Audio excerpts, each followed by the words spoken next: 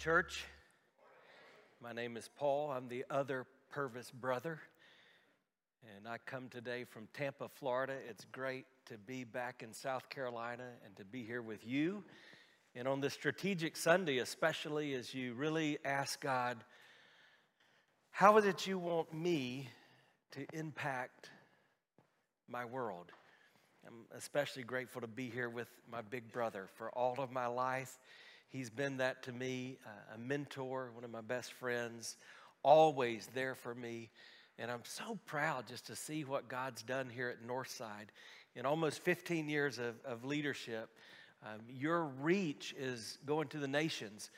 And I'm so proud of what God is doing around here. Do me a favor. Take your copy of God's Word, however you have that, on your phone or in copy like mine here, and turn to the book of Acts. Matthew, Mark, Luke, John, Acts. We're going to be in chapter 1, a very familiar passage when you talk about missions. And then I think you need to jot down some of these spiritual nuggets of gold.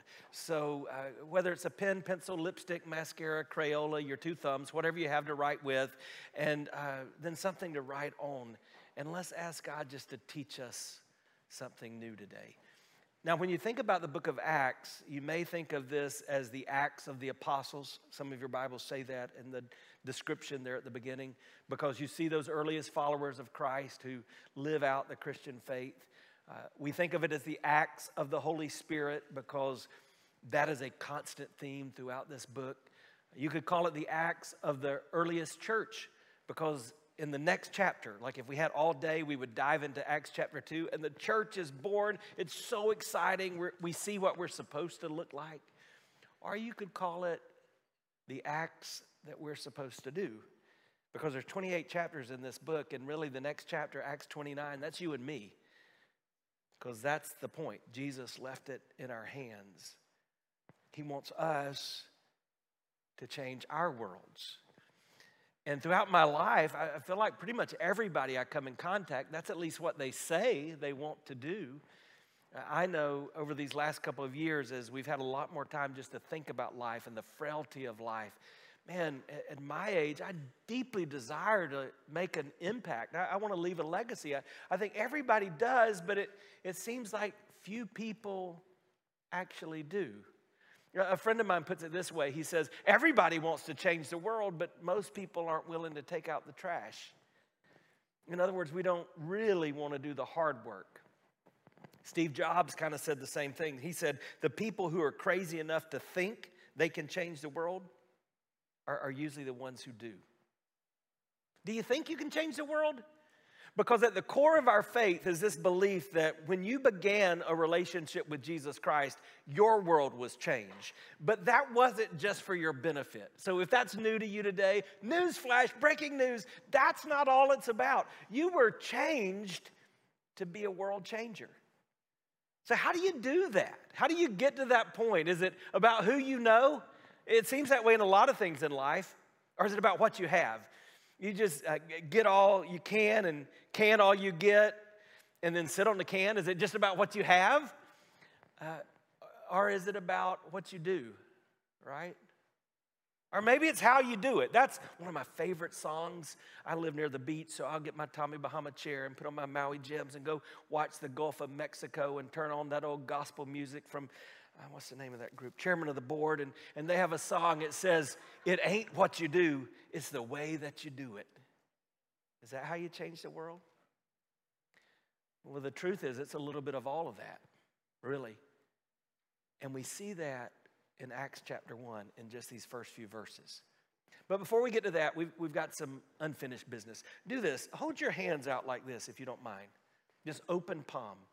And I want to pray, and I'm praying for you, I'm praying for me, I'm praying for those in our world that will be impacted because of this time. So let's do that together right now. So Father, we've come in the name of Jesus, and we recognize that your perspective in heaven is way different than us. You see what we've not seen, you've been where we haven't gone. Because you are, you were, and you will forevermore be. And so we worship you, and our desire is that your name would be sacred, just as you taught us to pray, Jesus, and that your kingdom would come as you taught us, and that your will would be done in these next few minutes, because none of us need another church service. We don't need more ritual or religion. but we need to be changed. So teach us what we do not know and give us what we don't have and make us something different today. And Lord, let that begin in me. So let the words I say and my thoughts be pleasing to you, God. Because just as you, as a child in this state, you changed my life forever. And Lord, as a 12-year-old up in the northern part of the state, you planted this call in my life. And then, Lord, as a 21-year-old, a little older in the northern part of the state, you allowed me to surrender. God, I pray that those kind of life changes that you've done in me would take place in this room today. And that would be for your glory. And so, Lord, we thank you for that. And we ask all of this in the name of Jesus. Amen. Acts chapter 1, we're going to just jump right in. Here's what it says in the first book. Now, I'm a teacher as well as a preacher, and so we have questions that jump out at us, right? So here's the first pop quiz that you have today. This is written, it's called Acts, but now we know there's another book. So what was the first book? It's Luke.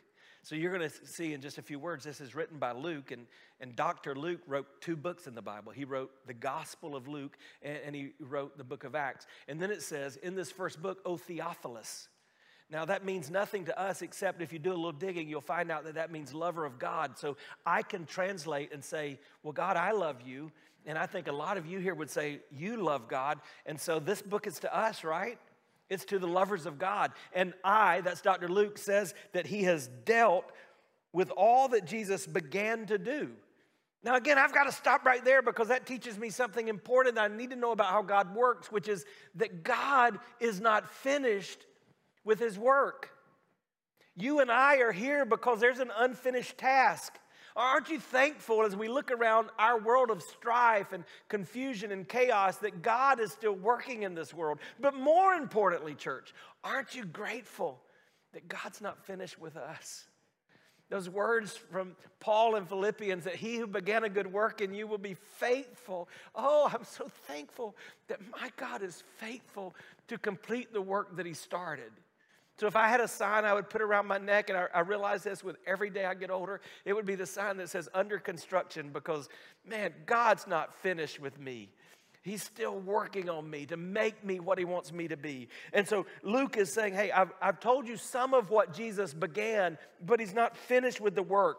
This is what he did, and this is what he taught until the day he was taken up. And he'd given commands through the Holy Spirit. There I see a theme of Acts, the Holy Spirit. And I don't want that to scare you, because it scares some of you, because some of you, like me, you're from that Baptist background. And I don't know if it's because it used to be called the Holy Ghost that we got scared when we heard of the Holy Spirit, but we've not really understood that the Holy Spirit is here for us. And the apostles to whom he's chosen, and he presented himself alive to them after his suffering by many proofs, appearing to them for 40 days and speaking to the kingdom of God. And I've just got to stop there and tell you that when Jesus was resurrected from the dead, we're told that he appeared to about 500 people. Now that's a big deal, but let me tell you something else. When he did the Sermon on the Mount, we know that people got hungry, and right around that time in Scripture, there's something that we call the feeding of what? The feeding of the 5,000, and really, if you study Scriptures, you find out that that's just men. So there were about 20,000 people there. So 20,000 people, and then even after he was resurrected, at least 500 people saw his body, and now here he is, and he's standing with all of his followers. And you know what? If you kept reading, you'll see it's only about 120 people. And maybe that's something we need to recognize, that even under the life, the death, the burial, the resurrection, the miracles, the healing, the touch of Jesus, it's a small number that really respond, that really step up. And he's presenting himself alive to them, and he's speaking about the kingdom of God. Think about that, because that's going to be important. And while he was staying with them, he ordered them not to depart from Jerusalem, but to wait for the promise of the Father. Aren't you thankful for the promises of God? A few years ago, there was a movement of men. It was called Promise Keepers. And man, men, we need to be promise keepers. But I'm so thankful that I don't have to be the original promise keeper, that my God is the promise keeper. And if I study his word, I find out it's just full of promises. And Jesus is saying there's a promise for you. In other words, he says, you've heard from me that John baptized with water, but you will be baptized by the Holy Spirit not many days from now.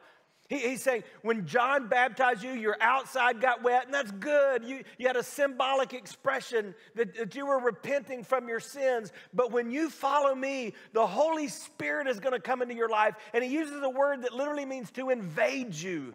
And that's what happens. And that's what we believe, that if you've got a relationship with Christ, when you step across that faith line, when you bend the knee, when you surrender your life to Jesus, the Holy Spirit of God indwells you. And according to the book of Ephesians, he seals you in his grip. And he doesn't treat your heart like a cheap hotel where he checks in one day and checks out the other based on whether you've been good or bad. No. He's there to stay. And he invades you. And so your life, if you're a follower of Christ, should look like you've been invaded by the Holy Spirit of God. Or as one country preacher used to say, he said, I'm so full of the Spirit of God that when on a hot summer night I got bit by a mosquito, I heard him when he was flying away. He was singing, there's power, there's power, there's power in the blood.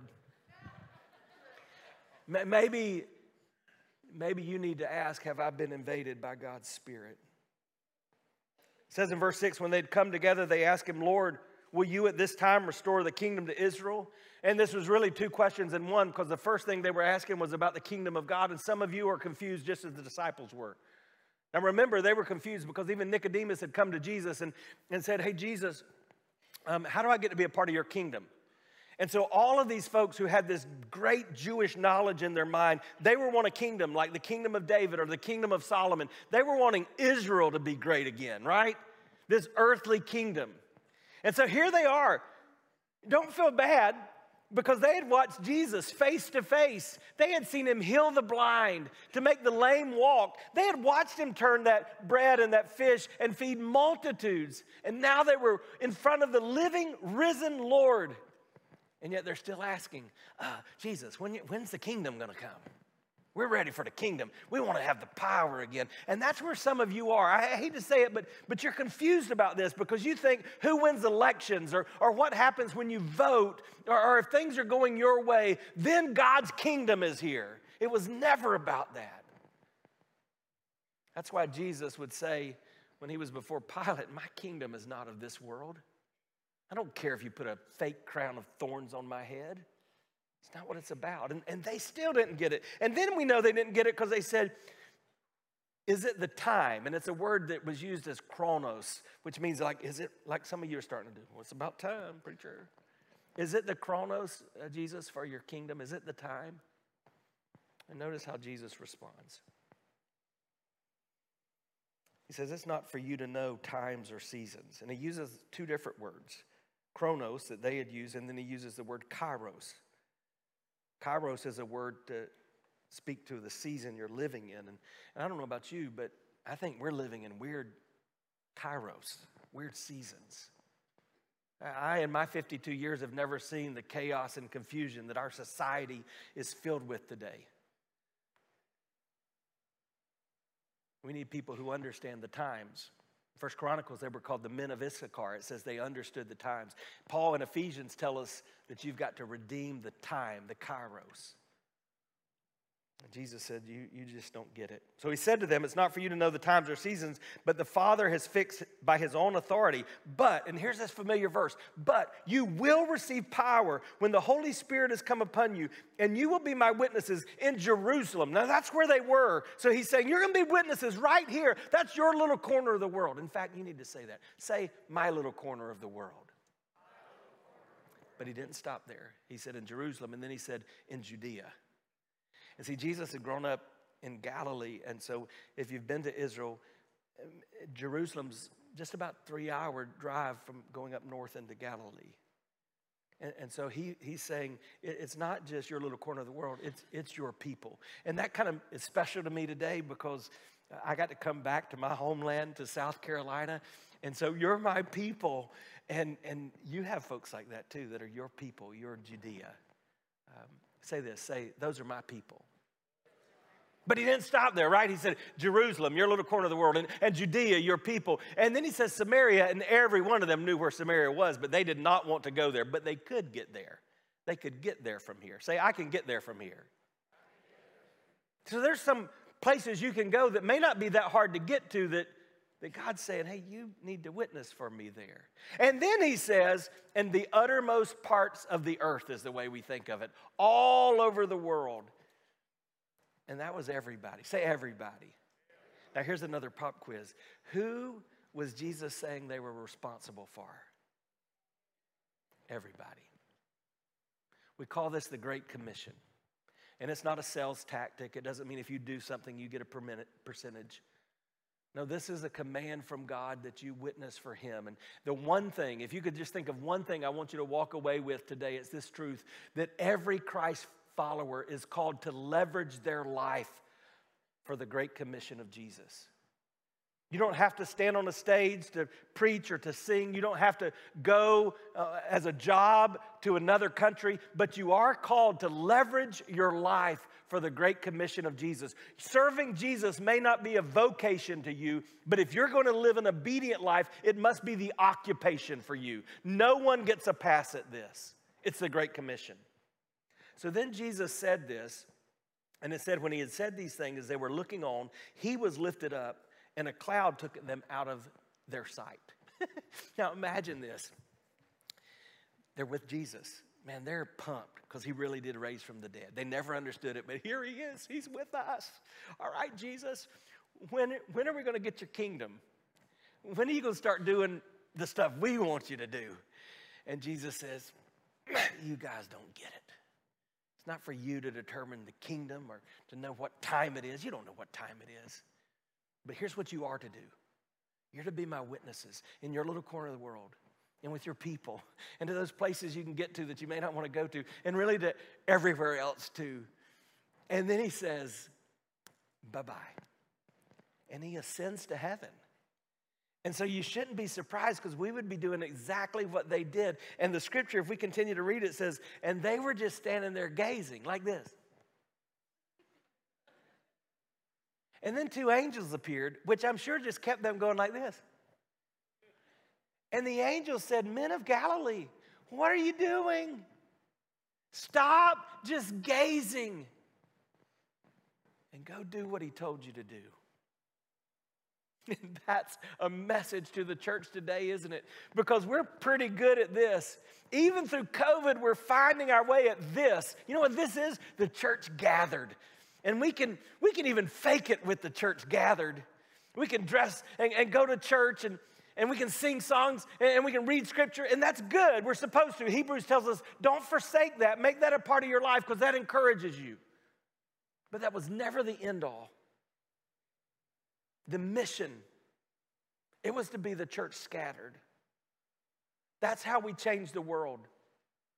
We're not going to do it from here.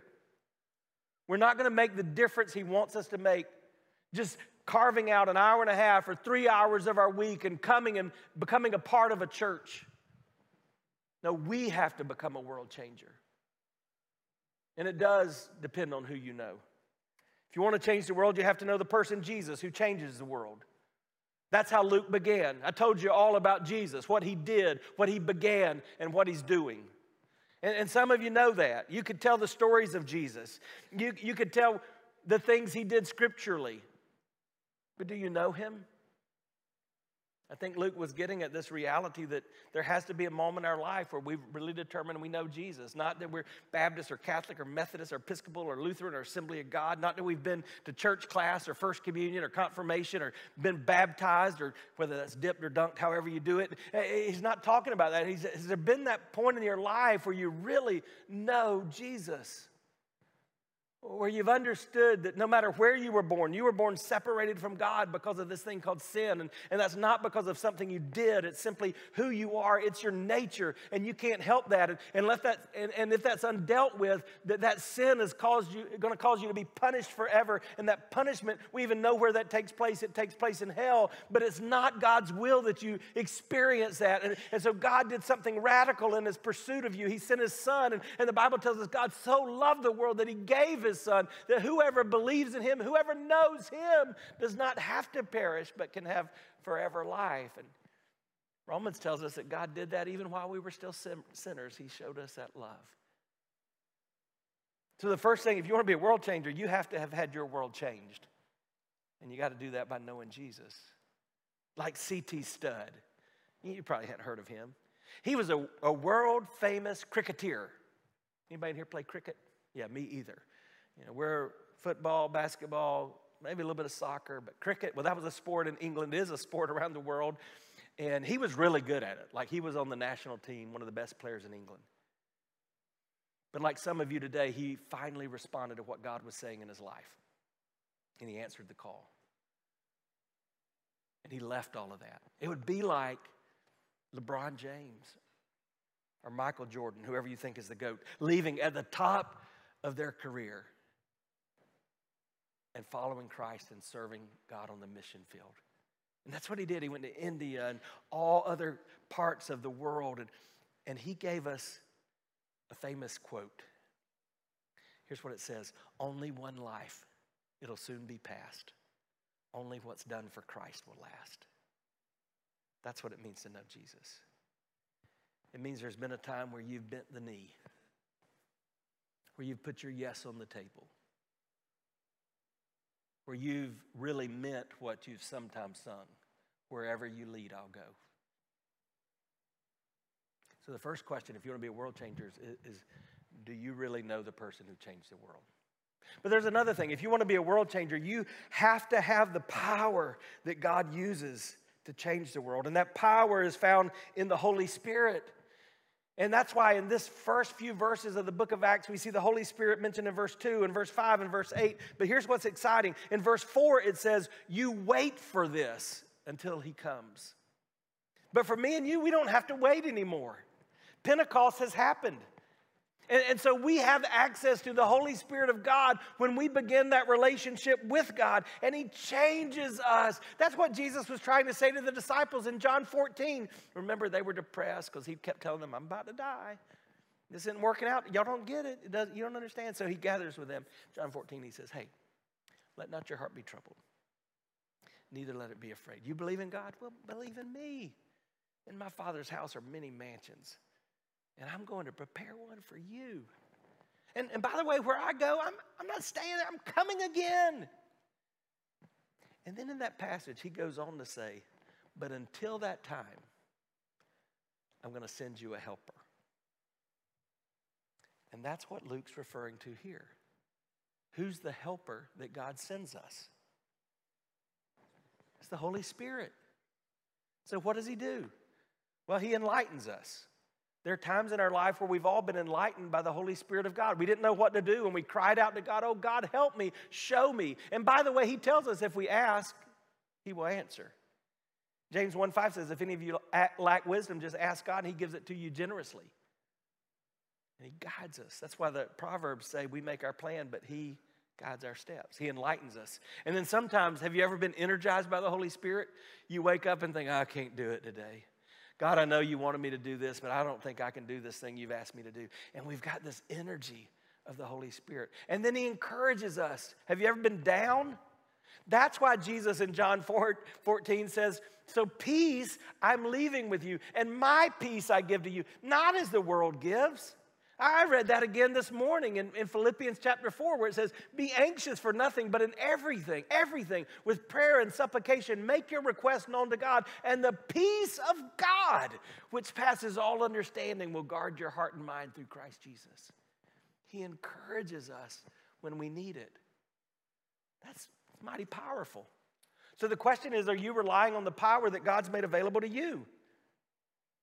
John Newton, who wrote Amazing Grace, he says, is it really true that which the early church so depended on, the leadership of the Holy Spirit, is irrelevant today? Is the power of the Holy Spirit relevant in your life, or is that something that you've just said, I don't have to understand that, or that is for other people? What greater things is God calling you to do that he's already given you the power to do that you're not acting on just because you're not embracing it?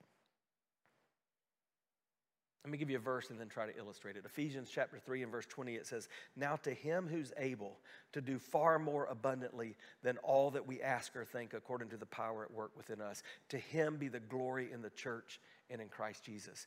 The Bible says that we have a God who's able to do far more abundantly above and beyond that which we've asked for or even dreamt or imagined. Now, here's an easy one, church. How many of you would like a life like that, where God gives you far more than you ask, dream, or imagine? You look pretty silly if you're not raising your hand right now. Listen, I've done this 3 times. I could be here all afternoon. Of course we want that. And how do we get that? It's because there's power at work within us. The Holy Spirit in you. What greater things are you not doing because you're rejecting the power of the Holy Spirit? About 6 years ago, I'd preached on James 1:27, where the half-brother of Jesus said, "This is pure and undefiled religion. You take care of the widows and the orphans." And then I called our church to come back together in the evening, and we talked about abortion and just the sin that is, and human trafficking. Then we talked about foster care and adoption. It was a good day. I felt like I could check the pastor box on that day. And so I went home, and I said to my wife, we had 4 boys, and I said, "Hey, powerful day. Is the Holy Spirit telling you anything today?" And she said, "No, I think we're okay. We got 4 children." And I was like, "Phew, thank you, Jesus." Me either. He's not saying anything to me. We're doing good. Next morning, I get up and go to work and had a text on my phone. And the man on the text, he was 67-year-old. He had been remarried for 1 year. And this is what it said: "Pastor, is there anybody in our church that would be open to foster care and adoption?" And I'm thinking, well, that's what we spent all day yesterday talking about. What in the world? So I picked up the phone and called him. I didn't text him. I said, "Hey, Bart, hey, man, what are you talking about?" He said, "Pastor, my great-granddaughter was taken from my granddaughter because of drug abuse and neglect by the state. And so we have her right now, but there's no way we can give her the care that she needs. I don't think she'll go back to my granddaughter, but that's not resolved. Do you think there's anybody at the church?" I said, "Were you here yesterday?" He said, "No. We've got this little 2-year-old girl, and she was born blind and taken out of her mother's home, and she's never been around kids, and there's no way we could come to church." I said, "That was everything we talked about yesterday." And I said, "I've got, I think, 12 people on a list," but as those words came out of my mouth, I sensed something. I said, "Hey, man, give me 24 hours. I'm going to give you some names." I began to think and pray and wonder, God, what are you doing in me? And I went home that evening, and I shared that story with my wife, and I said, "Hey, do you think we're supposed to be the home for this little girl?" And she said, "Yeah, I think that's us."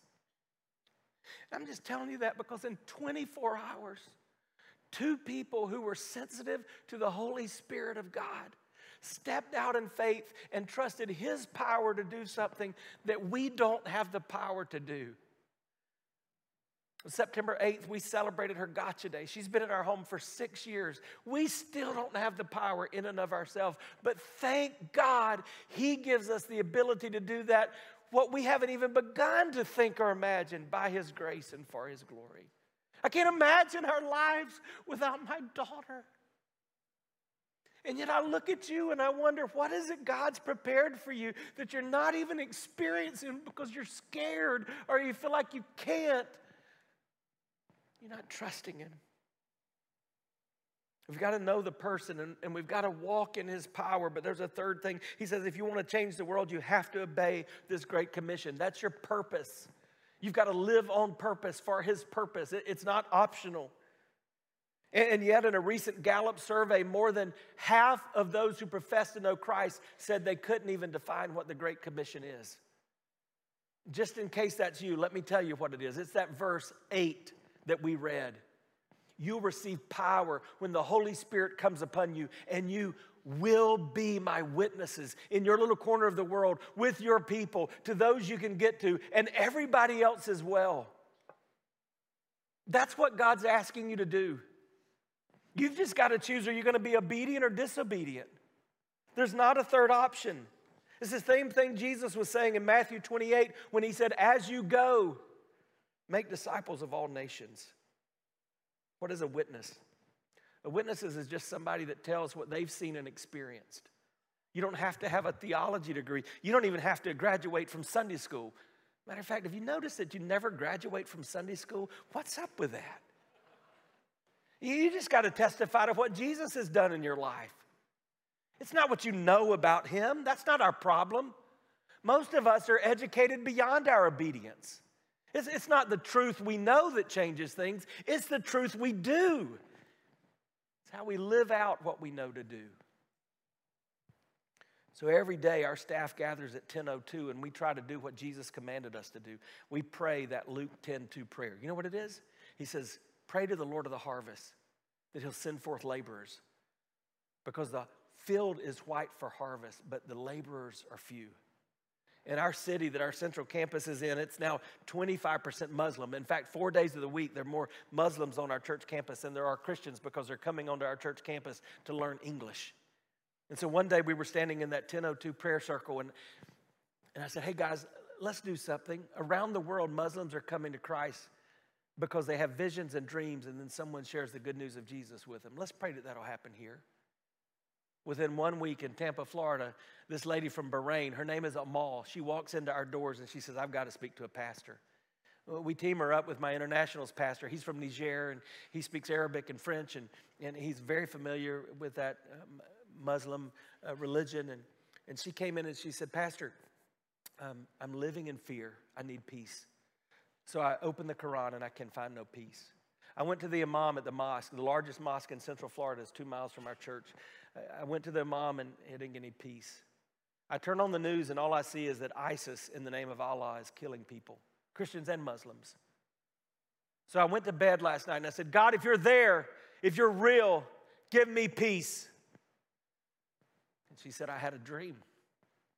This man robed in white came to me and he called my name. She said, Pastor, how did he know my name? He said, Amal, I can give you peace, but you have to trust in me. She turned to Pastor Zach. She said, Pastor, who is that man? He smiled and he said, that's my Jesus.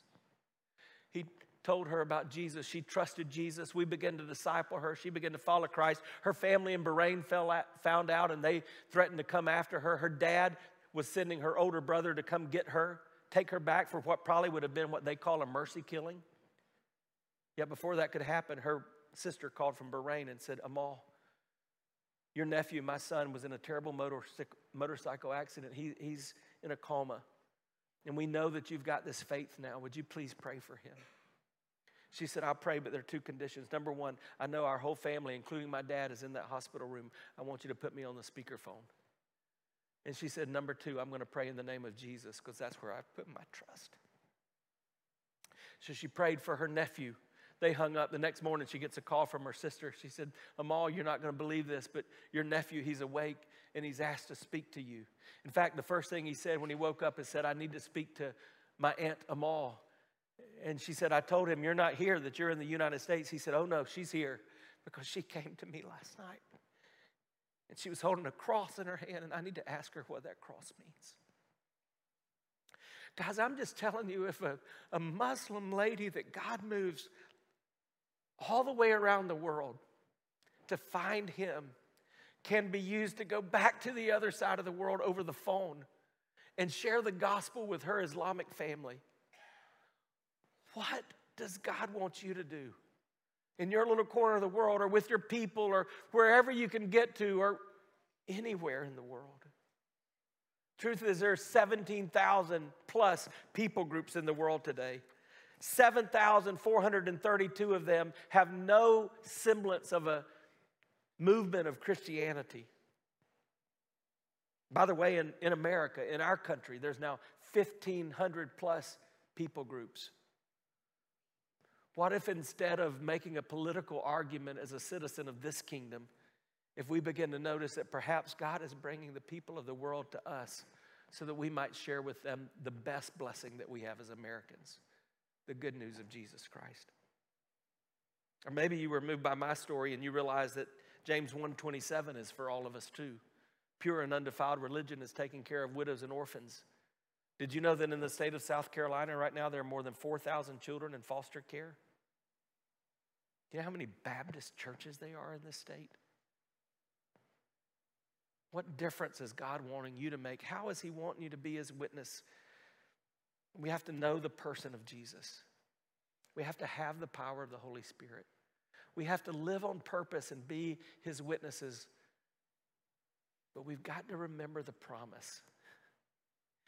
The angels looked at those open-mouthed disciples and they said, guys, why are you still gazing? This same Jesus that you've just ascended to heaven. You know what he said next? He's coming again. So get busy. In other words, why are you hanging out here? You've already got your marching orders. I wonder, church, I understand in recent days y'all been holding up God's word and you've been testifying to its truth, but I wonder if you really believe it. Do you believe what it says? That the one who left is coming again? That's how the book ends in Revelation 22. That's exactly what it says. Surely I am coming soon. And then we have these words, Maranatha. Do you know what that means? Even so, come quickly, Lord Jesus. That's the promise. Are you living like you believe it? When you do, you'll become a world changer. Like Adoniram Judson. I want to read a letter. He wrote this letter to his future father-in-law. Some of you in here have son-in-laws. Others of you are single men. Imagine getting or writing this letter. I have now to ask whether you can consent to part with your daughter early next spring to see her no more in this world. Whether you can consent to her departure to a heathen land and her subjection to the hardships and sufferings of a missionary life. Whether you can consent to the exposure to the dangers of the ocean, to the fatal influence of the southern climate of India, to every kind of want and distress, to degradation, to insult, to persecution, and perhaps a violent death. Can you consent to all this for the sake of him who left his heavenly home and died for her and for you, for the sake of perishing immortal souls, for the sake of Zion and the glory of God? That's a crazy letter. But that father-in-law said yes. And that young couple went to the mission field. And they literally gave their lives. They first went to China, but they ended up in Burma. We now call that Myanmar. There was no Christian presence. That young wife died a premature death. And shortly thereafter, their 1-year-old child died. But Adoniram Judson stayed as a world changer. That was now his little corner of the world. Those are now his people. He could get there, and so he went to them. And today, that country, Myanmar, which at the time had no Christian movement, has more than 2 million Baptists and is one of the largest Christian nations in the world. Why? Because one person decided to be a world changer. To understand that this was not just a mission, it was their mission. And so they responded. Will you? That's really what's at the heart of today's gathering. What are you going to do about this truth? When I was growing up, I would hear folks, even like my hero, our daddy, I would hear him say, you know, all of you can pray, most of you can give, and some of you can go. And I was moved by those statements until as I've grown older, I began to read God's word and I've realized that's not biblical. Yes, all of us can pray. We're commanded to by Jesus. But all of us can give. You don't have to be rich to be generous. You just got to choose to be generous. And all of us can go. Because Jesus just told us to go starting in our little corner of the world. I want you to be a world changer today. I want you to respond to the words of Jesus. So do me a favor. We started with our hands open. So I don't dare want you to clench your fist now. Let's open our hands back. And you've got this card when you came into the room. Maybe just put this card in your hand. Now you're used to these if you've been a part of this church. And when you leave today, they're giving boxes. If God's already begun to show you what he wants you to do in this area of giving, you can put that card in the box later. But before you get to that, I want you to ask him, God, what would you want me to do with this open card in my hand? Some of you need to know more specifically how you can pray or you can go, and there's all kind of ways you can find out more about that in your gym. But it all starts with your open hands and your willingness. I want you to bow your heads with me now. Now, you're probably wondering, what do I do if I'm not there yet?